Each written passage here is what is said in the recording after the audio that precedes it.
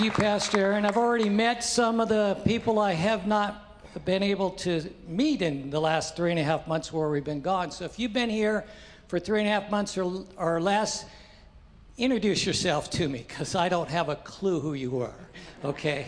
But it's good to meet Terry and Chris back there and Raymond out there. Just great to meet some of you new people, and I'm going to try to remember your names as best as I can. Lori and I, as we've been traveling, we love to visit churches and have a live in-person service. And a lot of times, we're in areas like national parks, state parks, campgrounds that don't have good enough cell signal or any cell signal to get a live stream. When we can get it, we get it. When we can't, we'll get it later when we can get signal. But we've gone to a lot of really neat churches. Some not so good, but hey, it is what it is. You do your best to research it, but we are so blessed here. No church compares to this one. Amen. We just love it when we're here, the worship, the Word. And speaking of the Word, we're back in 2 Samuel, but Pastor Aaron has just done such an amazing job with the You Can Ask That series. Haven't you loved that? It's just been off the charts. And I love the way he's willing to tackle the tough questions and do it well with the Word of God and staying faithful to the Scriptures, and also saying the things that are difficult, because he's definitely stepping on some toes. But good for you. Praise the Lord. So we're in 2 Samuel chapter 16 today. Open your Bible or open your phone to 2 Samuel 16. I'm going to give you a little pop quiz. You just do it in your mind, but it's a little name association, kind of, just to get us into this text that we're going to be studying today. And think about what comes to your mind as a character trait or something about the person when I mention a Bible character, such as Thomas. We think about what? Doubt, right? Jezebel. Ooh, evil, adultery, idolatry. Samson, he was really strong. Judas is infamous for his betrayal of Christ. So we can't think about these names without associating these characteristics. Satan is evil. He's the father of lies. Peter's the one with his shoe always in his mouth, And Simeon, remember Shimei? Shimei, rather? Who is Shimei? Well, Shimei's of character we don't really think of that often. His name, or the name Shimei, is 46 times recorded in the Scriptures, and there's 18 different guys with that name Shimei, but they don't really have a big role in the Scriptures, so we don't really pay too much attention to them. But today we're going to learn more about Shimei. He's in today's message. He'll be in chapter 19 when we get there, and he's in 1 Kings chapter 2 as well, if you want to learn more about him. But as we come in today's text, we're going to be picking up where Pastor Aaron left off last time, and David is, quite frankly, experiencing the worst day of his life. Now think about that. For you, if I were to ask you, what was the worst day you've ever experienced in your life? You're going back in your mind with a catalog of days, and I would venture to say this is either his worst day or definitely his top 3 worst days he's ever experienced in his life. So let's go before the Lord in prayer. Father, we thank you, Lord, that your word has something to say to each one of us. And I ask, Lord, that you would take your word like a scalpel. And, Lord, that you would do surgery in our hearts and our lives today. As we study your word, Lord, we're not just studying for information. We're studying to know you better. We want to be inspired by the power of your Holy Spirit. But also, Lord, we desire for you to do surgery, that you would cut off the dross, cut off the areas in our life, Lord, that are not to be there. Cut off the things that are of darkness. Cut off the things that are spoken over our lives, the lies that we've been told, Lord, that you would set us free. And, Lord, that you would illuminate us in your truth. And so we come, Lord, with ears that are open and hearts that are ready to receive from you today. In Jesus' name, amen. So let's rewind a little bit into chapter 15 to kind of get us back into 2 Samuel so we're ready to go in chapter 16. So as we kind of review, what's happened is, remember, Absalom is King David's son, and he has led a rebellion to usurp the kingdom from his father. And David decides, rather than having a battle take place in the city of Jerusalem and around the city with the people of God, basically a civil war, he decides to take the high ground, if you will, and he flees from Jerusalem with an entourage of some of his soldiers and his family and his friends, and he is now leaving the city. He's crossed through the brook Kidron. He's going up onto the Mount of Olives and over the crest of the hill and beyond. So let's pick it up in 2 Samuel 15, verse 32. And it says, "And it happened when David had come to the top of the mountain," so that's right there up on top of the Mount of Olives, where he worshiped God. That is powerful. He's on the run. His son is, as you'll find out soon here, his son is basically coming into Jerusalem with an army of his own, almost at the same time, within hours of David fleeing for his life and the life of his subjects. And he stops and pauses to worship God. Wow. What did that look like? He didn't offer a sacrifice. That would have been done in the temple. How did he worship God? I want to submit to you that I believe that he wrote a psalm and taught it to the people with him. And they sang that psalm and they prayed it to God. And it says, "And there was Hushai the Archite coming to meet him with his robe torn and dust on his head. And David said to him, 'If you go on with me, then you will become a burden to me. But if you return to the city and say to Absalom, I will be your servant, O king, as I was your father's servant previously, so I will now also be your servant. Then you may defeat the counsel of Ahithophel for me. And do you not have Zadok and Abiathar the priest with you there? Therefore it will be that whatever you hear from the king's house, you shall tell Zadok and Abiathar the priests. Indeed, they have there with them their two sons, Ahimaaz and Zadok's son, and Jonathan, Abiathar's son. And by them you will send me everything you hear.' So Hushai, David's friend, went into the city, and Absalom came in Jerusalem." Okay, you can see he's met him on the hill, or the top of the mountain there of Olives, and he's going into the city, and Absalom's coming at the same time, and David is cresting the hill and on his way out on the run. And that's where we're coming in verse 16. We see that David is fleeing from Absalom, and it says, when David was a little past the top of the mountain. So you can see the timing here. He's on the mountain worshiping God. He's just a little past that, and now we come right here. There's this guy named Ziba. He comes. He's the servant of Mephibosheth. Now, you might remember Mephibosheth. He was spoken about earlier, I think in chapter 9. So we did a little teaching on him. If you didn't get that teaching, you want to review that another time. But we'll talk a little bit more about him in a minute. But he is the servant of Mephibosheth, who met him with a couple of saddled donkeys, and on them 200 loaves of bread, 100 clusters of raisins, 100 summer fruits, a skin of wine.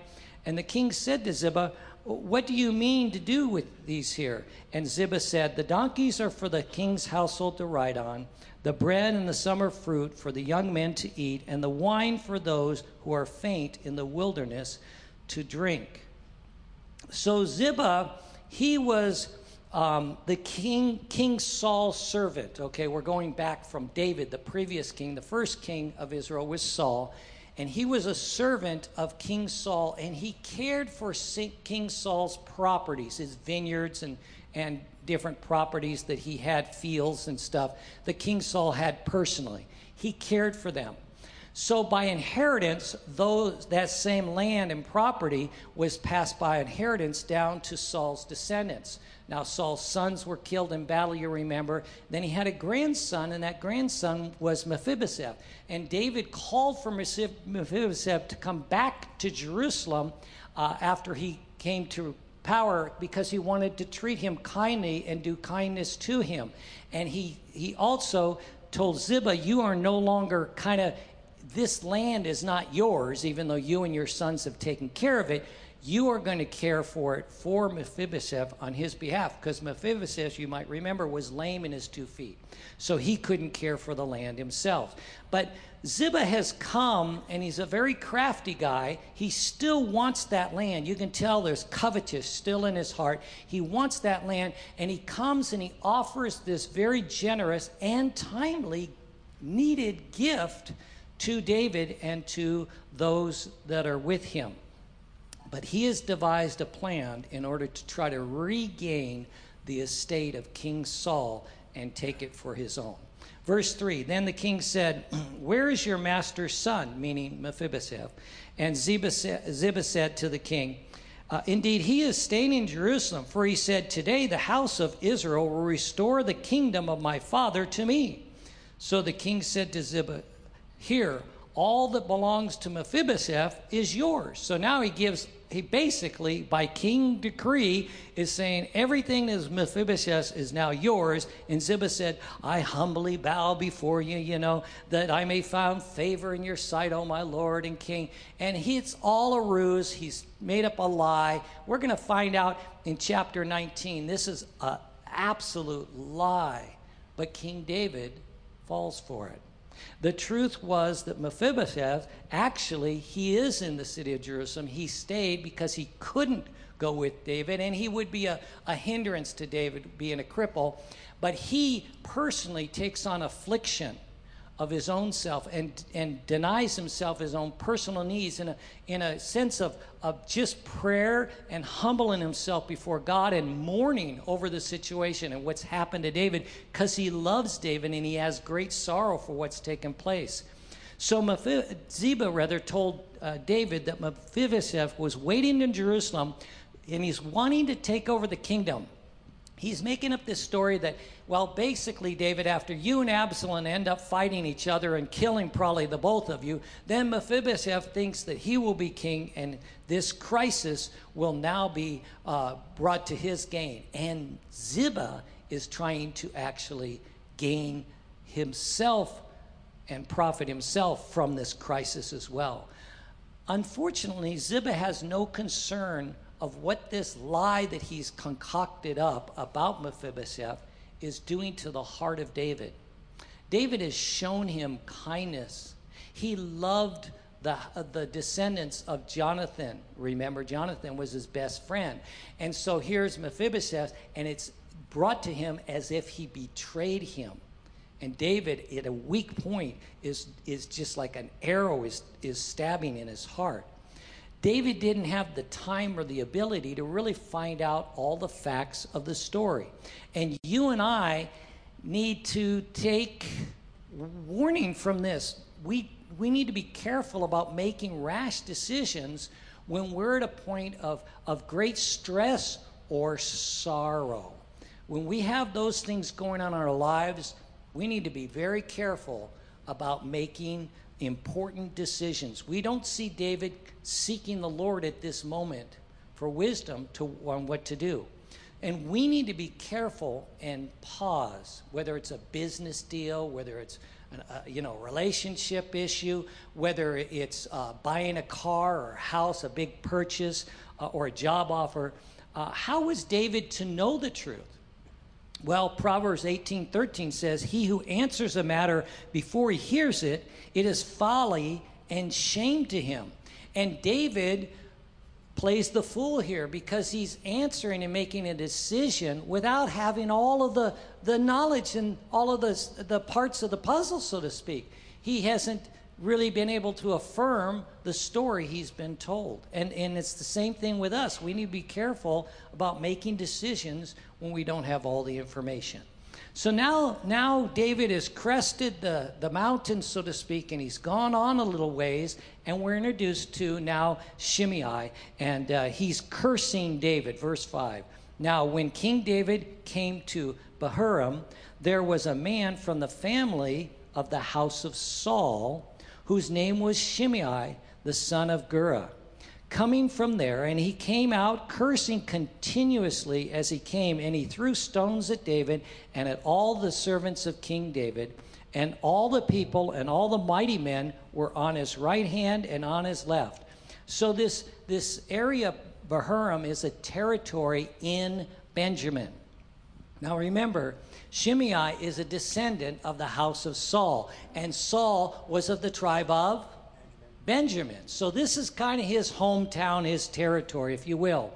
And how quickly he is to cast stones at King David.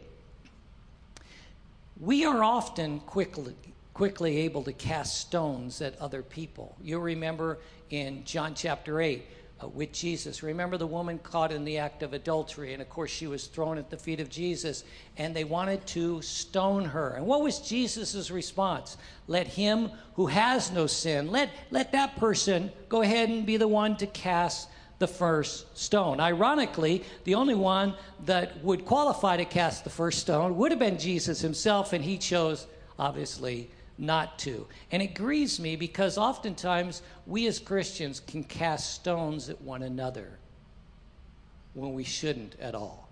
And one area is when a leader falls. And if you've been a Christian for any length of time, you've been around the Christian church and around Christendom, and especially in America, and there are leaders that fall. But this should not be something we gloat over or criticize. This is something really that should cause our hearts to mourn. We shouldn't be casting stones at these people. We should be brokenhearted that this has happened in the body and to the body of Christ. There's an interesting story that came out when the British and the French were actually fighting Canada back in the 1750s. So going way back, but it's an interesting story, and I decided I wanted to share it. It's about an admiral. An Admiral Phipps is his name, and he commanded the British fleet, and he was told when he got to Quebec, Canada, to just anchor his ship and wait there for the army, the British army, to come. And when the army came, he was to help them and reinforce the army by helping them to attack the city. So he was to support their attack. So Phipps' navy arrived early, and he's there anchored in the harbor, and the admiral waited, and as he was waiting, he became annoyed as he looked into the city of Quebec, and he saw these statues in prominent places around the city on the walls there, and they were there erected to the saints, and he was annoyed with righteous indignation over those statues to the saints. And so he commanded his cannons to shoot those statues down. And so all of a sudden, they're firing cannonballs at the statues. And we don't know how many shots were shot at the statues. We don't know how many shots actually hit the statues of the saints and knocked them down. But this is what we do know, recorded in history.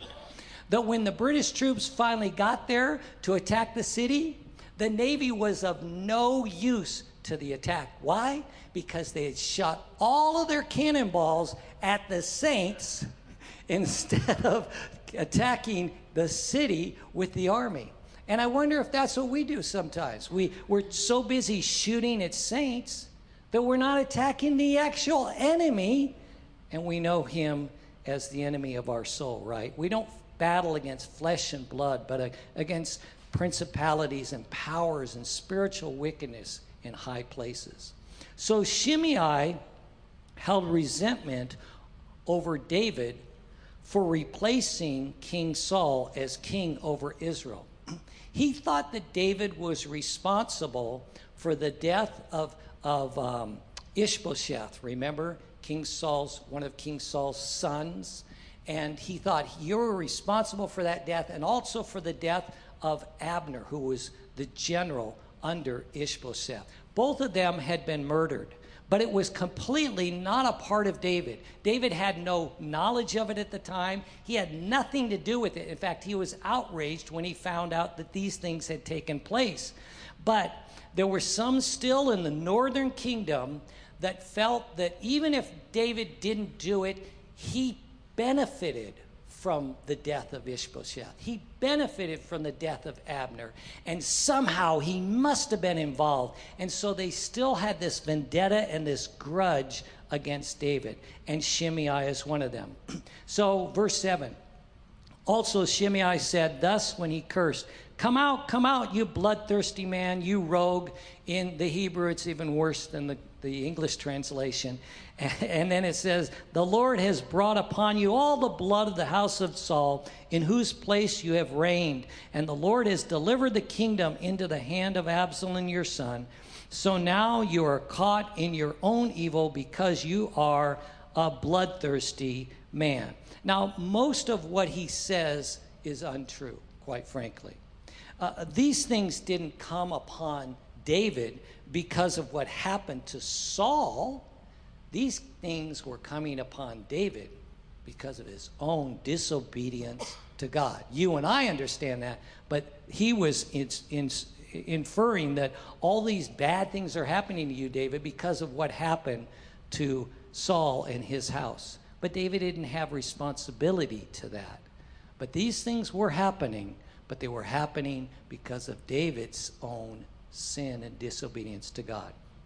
Now, Shimei is a descendant of King Saul, and the Lord had rejected Saul. You remember, the Lord rejected him, not David, but the Lord replaced King Saul with David and established David as a king in his place. Notice David's response to Shimei's cursing. Verse 9. Then Abishai, the son of Zeruiah, said to the king, why should this dead dog curse my lord the king? Please let me go over and take off his head. Would this have been right? Well, actually, according to the law in Exodus chapter 22, it was against the law to curse the ruler of your people. We should remember that with our political people as well. Yeah, we're guilty of that a lot of times. Actually, Ecclesiastes 10 talks about that as well. So it was a violation of the law, and so Abishai was ready to execute judgment because of this cursing. But verse 10, the king said, what have I to do with you, you sons of Zeruiah? So let him curse, because the Lord has said to him, curse David. Who then shall say, why have you done so? It's interesting what David asks this question. What have I to do with you, you sons of Zeruiah? David remembers back when he was hiding in the cave with this same he's a kind of a general or a major, if you would, in David's army, Abishai. And he and Abishai were hiding in the cave, and Abishai wanted to kill King Saul. They had him. He was sleeping. He could be killed just instantly right there, battle over. And David restrained Abishai and said, you cannot do that. You cannot kill the anointed of God. That's back in 1 Samuel chapter 26. And he and Abishai were there when Saul was sleeping. And also, Abishai assisted. He didn't actually execute the killing of Abner. Joab did. But Abishai was there, and he was culpable in that killing. And that's in 2 Samuel 3. So you'll remember Jesus with his disciples one day were going through an area of Samaria. And there was a village in Samaria that rejected Jesus and didn't want to hear his words. The disciples were to go before Jesus and kind of prepare the city that Jesus is coming. He has the word of God to teach you and to heal the people and stuff. And they rejected him. They didn't want anything to do with Jesus coming to their village. And remember James and John? They said, Jesus, should we just command fire to come down from heaven and, destroy these villages? And what did Jesus say? He said, no, I didn't come to take life. I came to save life. And Jesus came to save life, not take it. And David also, he is seeking to save lives. That's why he's fleeing from Jerusalem. He's taking the high ground because he wants to save lives. He's not wanting to take anybody's life. And you notice that David was able to see the hand of God even in the curses of his enemies. So how should you and I respond to criticism? Because we all have been in David's shoes. Maybe not to the degree and intensity of what David's dealing with right now, but we've all been in those shoes where people have maybe not cursed us, but they've lied about us. They've spread lies. They've slandered us. They've spoken negative things and hurtful things to us. They criticized us and hurt us very deeply. All of us have experienced that, haven't we? So how should you and I respond to criticism when it comes? Because it does come. Well, there's 3 things we can learn about how we can respond to criticism. And we can remember, first of all, that God can use people to tell us where we've made mistakes. You know, God can use anyone, even our children, even our enemies, even people we don't get along with or people we really don't even like. He can use them to tell us about some of the mistakes that we perhaps have made. I like Proverbs 12, verse 15, that says, "The way of the fool is right in his own eyes, but he who heeds counsel is wise." We often think what we're doing, what we've done, what we said, whatever is going on, certainly we did the right thing. We can't be wrong. That's the way of the fool. We need to be open to correction and to criticism. And that leads us to our second thing to remember. Some criticism can have a measure of truth. When we are confronted with a major attack of criticism, it is a time for us to pull back and really examine ourselves and say, is there a measure of truth here? Could I have done or said something a little differently than the way I handled this? Is there a measure of truth that I need to look at and own? And we find that illustrated in verse 11 that we're going to read in a minute, where David is saying, look, there's a measure of truth here to this criticism. And number 3, when criticism comes, we must honor God in the way that we respond to criticism. And I love what David does. He shows us a great example of that in verse 12. So let's read those verses, 11 and 12. It says this, "And David said to Abishai and all his servants, 'See how my son, who came from my own body,'" that's Absalom, "'seeks my life. How much more now may this Benjamite? Let him alone. Let him curse. For so the Lord has ordered him.'" David sees everything that's happening in his life as instrumental by God's allowing or God's own doing. And so somehow the Lord has allowed this man to bring these curses on to me. Let him go. And then verse 12, "It may be that the Lord will look on my affliction, and the Lord will pay me good for his cursing this day." Isn't that scriptural? Yeah. So David has gained insight. He knows that the insults of others is nothing compared to what he really deserves. It's like, this guy's cursing me? Are you kidding me? I deserve so much worse than whatever he wants to do to me or is doing right now to me. That's the least of my problems. He's looking at his own mistakes, and he realizes he deserves much worse than these curses coming from Shimei. And it's good advice to you and I. A lot of times we can get a pity party into thinking we're being attacked or we're being maligned and criticized and we don't deserve it. Well, what about the time we did deserve it, for Pete's sake? It's almost like when your parents, come to you and say, "You're lying," and you're going, "No, I'm not. We really aren't. We really are telling the truth." but what about the dozens of times that I lied and I said I was telling the truth and I really was lying and I got away with it then, and this time I don't get away with it, I mean, it's the same thing driving. When we're driving down the road and we put on 10,150 miles in the last 3.5 months. So we had a lot of driving incidents. Fortunately, no accidents. But we definitely had our share of crazy drivers and crazy things happening on the road. And for the most part, when I'm driving, I just kind of laugh that off unless it's really bad. If it is really bad, I kind of toot my horn, just like, didn't like that. But, when you're going 65 miles per hour pulling a trailer and somebody cuts literally 2 or 3 feet in front of your vehicle because he wants to get around that truck that's in the left lane or something, it's like you're putting everybody in danger here. But for the most part, you know what? So what? They did something wrong. How many times have I done things wrong? I drive like a jerk sometimes too. Really. And so you do too. It's like I get a kick out of people. It's like I make a mistake and they get all bent out of shape. It's like, you never make a mistake driving? You're the perfect one?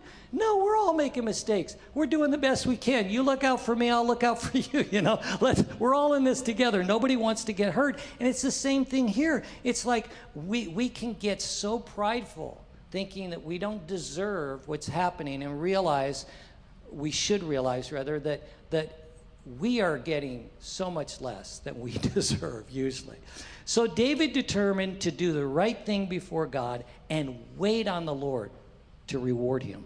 Verse 13, and as David and his men went along the road, Shimei went along the hillside opposite him and cursed as he went, threw stones at him, and kicked up dust. Now the king and all the people who were with him became weary, so they refreshed themselves there. So whatever happens to this guy Shimei, what happens to him? Well, it's interesting because at the end of David's life, as we're going to kind of coming into, we don't have too many more chapters in 2 Samuel.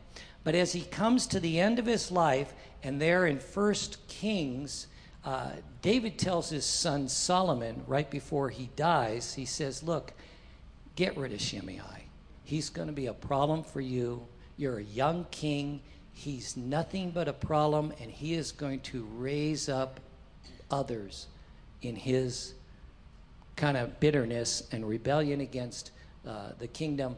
So watch out for him. Get rid of him.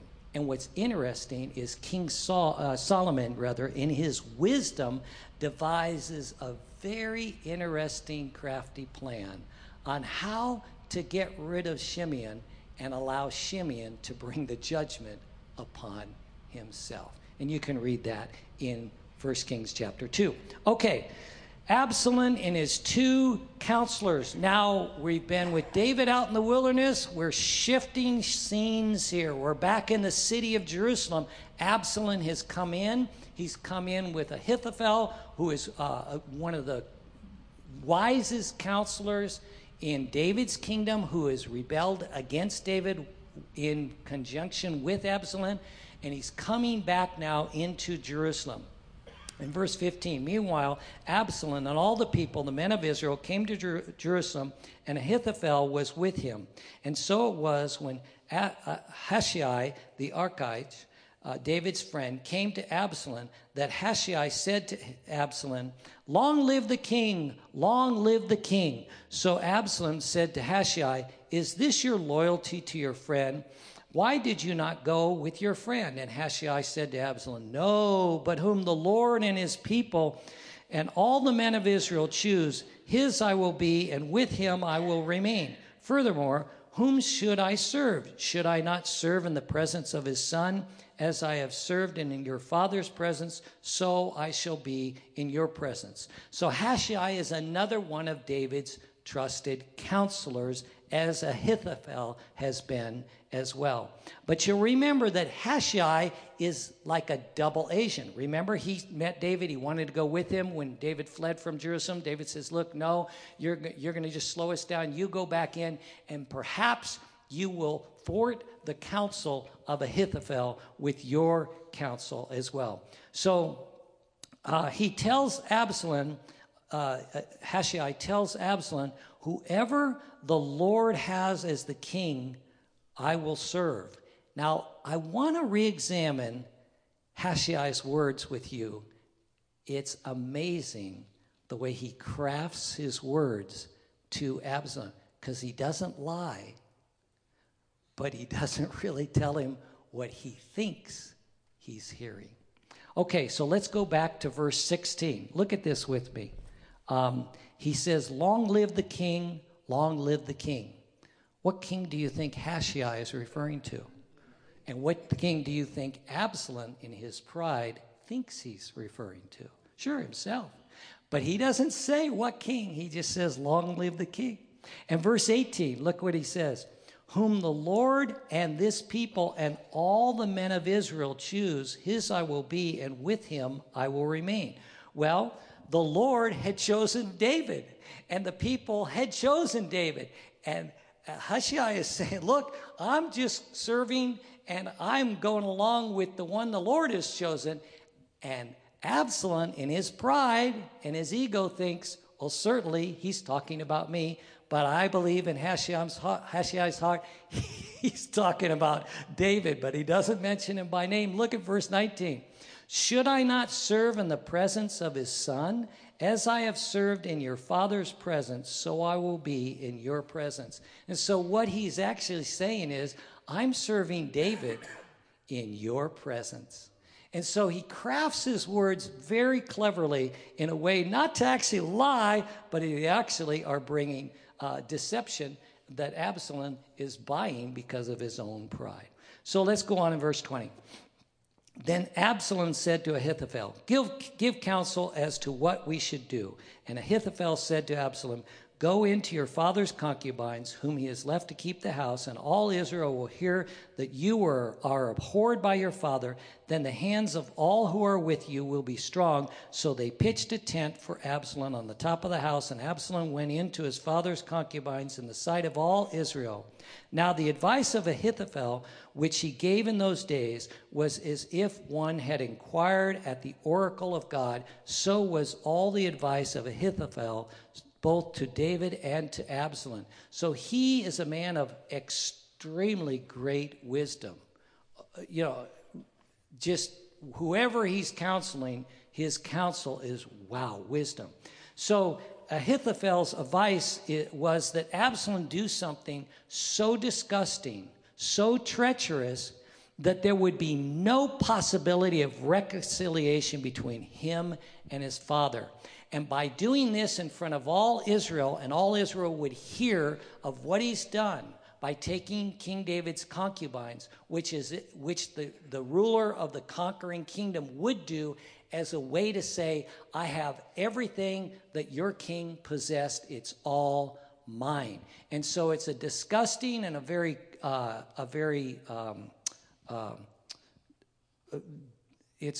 crash display of the fact that I have now taken possession of everything the previous king had. And so this would sever any possibility of Absalom and David reconciling.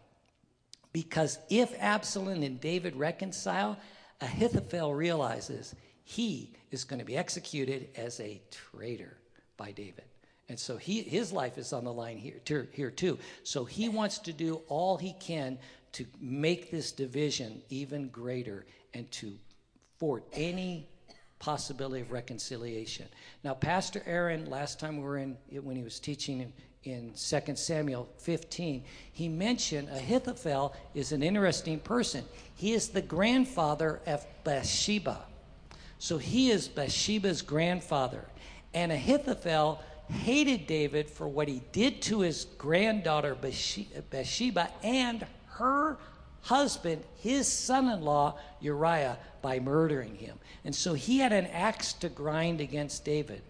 So what Absalom did with David's concubines was by the counsel of Ahithophel. But what's interesting, it was prophesied by the mouth of God's prophet Nathan that this was going to be God's judgment on him way back in chapter 12.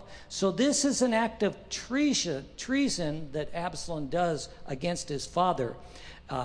But it's a terrible thing that happened, and obviously a terrible thing that happened to these poor women that are caught in the middle of all this disgusting treachery that's happening. But I find it ironic that what is taking place here is this sexual perversion and tragedy on the rooftop of the king's palace, David's palace there in Jerusalem, by Absalom. But it's that same rooftop that David was walking along when all of his sin began, and he was spying on this woman bathing named Bathsheba. So the same rooftop where lust was conceived in the heart of David is the same rooftop where this lustful act takes place against David and this treason.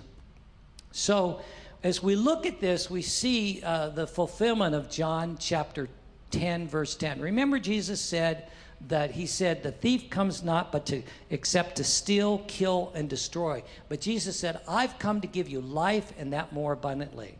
And what we see is the thief coming to steal. In the first 4 verses, Ziba wants to steal that land that was rightfully Mephibosheth's. And then we see the thief coming to kill. We see Shimei, who has a spirit of murder and would love to see David killed because he thinks he's a bloodthirsty man. And then in the last verses here with Absalom, we see the thief coming against David once again, and the people of God to destroy. Absalom and Ahithophel want to destroy any possibility of reconciliation, but they also want to destroy the kingdom and destroy David. Very interesting. I want you to notice also, before we leave this text, the many parallels between King David and Jesus that we see as we're reading through these chapters here, and particularly chapter 16. King David left Jerusalem, and he crossed over to the Mount of Olives because of his own sins. Jesus left Jerusalem and crossed over that same Mount of Olives to spend the night in prayer and intercession for our sins. King David was betrayed by his own son. Jesus was betrayed by a close disciple. King David was scorned and ridiculed at his most vulnerable moments. Jesus was scorned and ridiculed at his most painful moments. King David fled the wilderness to escape Absalom. Jesus was led into the wilderness to face the devil's temptations. King David, when criticized, held his peace and did not retaliate in anger. Jesus, when criticized, held his peace and asked his Father in heaven to forgive them for their blasphemies. King David trusted God to defend and save him in his distress. Jesus also trusted God to defend and save him in his distress. King David bore the judgment of his sins from the hand of God. Jesus bore the judgment of our sins from the hand of God. King David was never forsaken by Jehovah God.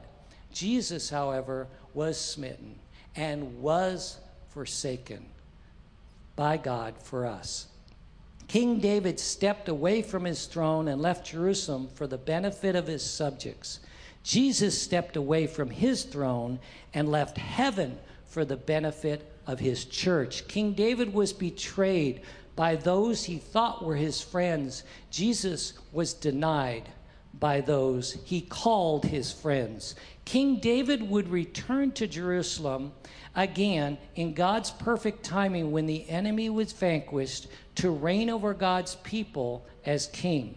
And Jesus, he will return to Jerusalem again in God's perfect timing and vanquish the enemy to reign over God's people as King of Kings and Lord of Lords forevermore. There's so many parallels here to the two of them. But I want to close today looking at Psalm 3. David wrote several psalms that we have in the book of Psalms, and he wrote them often at trial and tumultuous times in his life. And Psalm 3 is a psalm that is exactly identified to the time here that we have read in this chapter. And so let's look at Psalm 3 real quickly here. It says this, a psalm of David when he fled from Absalom. And if I could have the worship team come on up, that would be good. It says in Psalm 3, verse 1, Lord, how are they increased who trouble me? Many are they who rise up against me. Many are they who say of me, there is no help for him in God, Selah. But you, O Lord, are a shield for me, my glory and the one who lifts my head. I cried to the Lord with my voice, and he heard me from his holy hill, Selah. I lay down and slept. I awoke, for the Lord sustained me. I will not be afraid of 10,000s of people who have set themselves against me all around. Arise, O Lord, save me, O my God. For you have struck all my enemies on the cheekbone. You have broken the teeth of the ungodly. Salvation belongs to the Lord. Your blessing is upon your people. Selah. This psalm, I believe, was written during the very events of what we have read and studied today. This may be the psalm that David worshiped the Lord on the mountain as he was leaving the city. It's attributed to these very events. David was a man after God's own heart. You'll remember that. God searched to and fro looking for a man after his own heart. And he found David to be one who was after his heart, who would do his will. But David's sin was not the measure of God's love or approval toward him.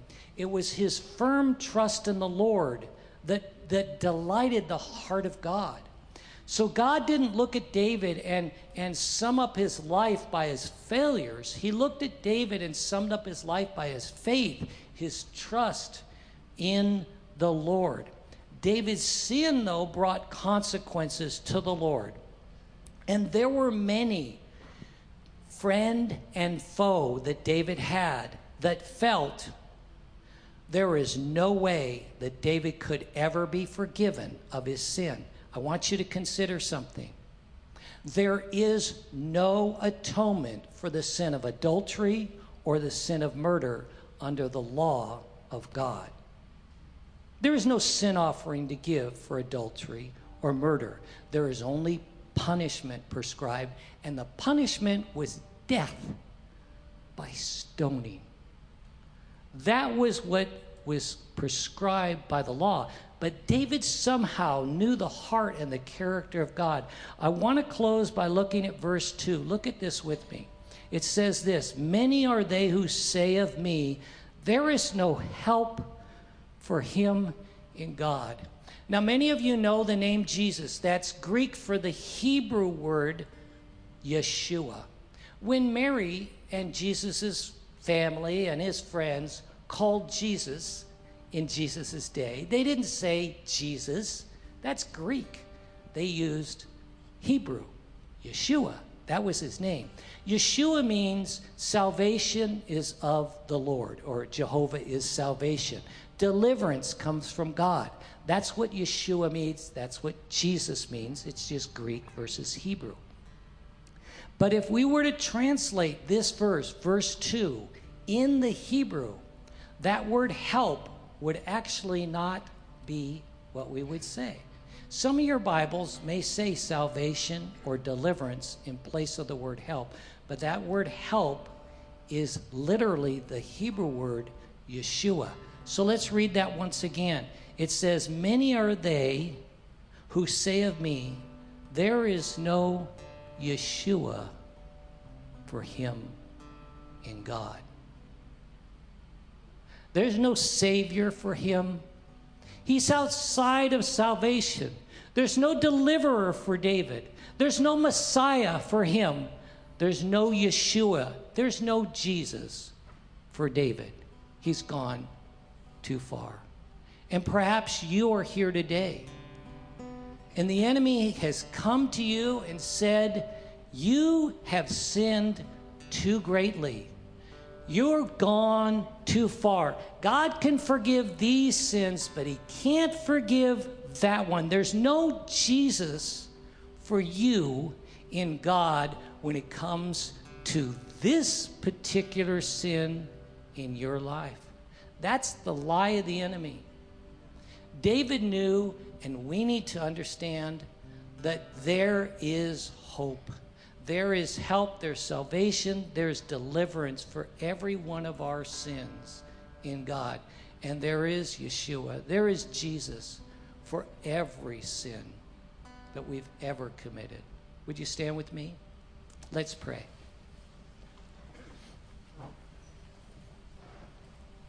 I'm going to ask you to put your hand on your heart, not raise your hand, but put your hand upon your heart. If you have been tormented by the thought that you've sinned too much, too greatly, too deeply, that God, could you possibly ever forgive my sin? And I want you to repeat this prayer after me. Oh, Heavenly Father, my sin is great. And sometimes I don't understand your grace. I can't comprehend your mercy. But I thank you, Lord. There is no sin too great that Jesus does not forgive. Thank you for the blood of Christ, who washes away all my sin. Every evil and perverse thing that I've ever done. Even those things that no one knows. You know, Lord, and you forgive. I come to you, Lord, trusting in your mercy, your grace, and in the blood of Christ, in who I stand. In Jesus' name.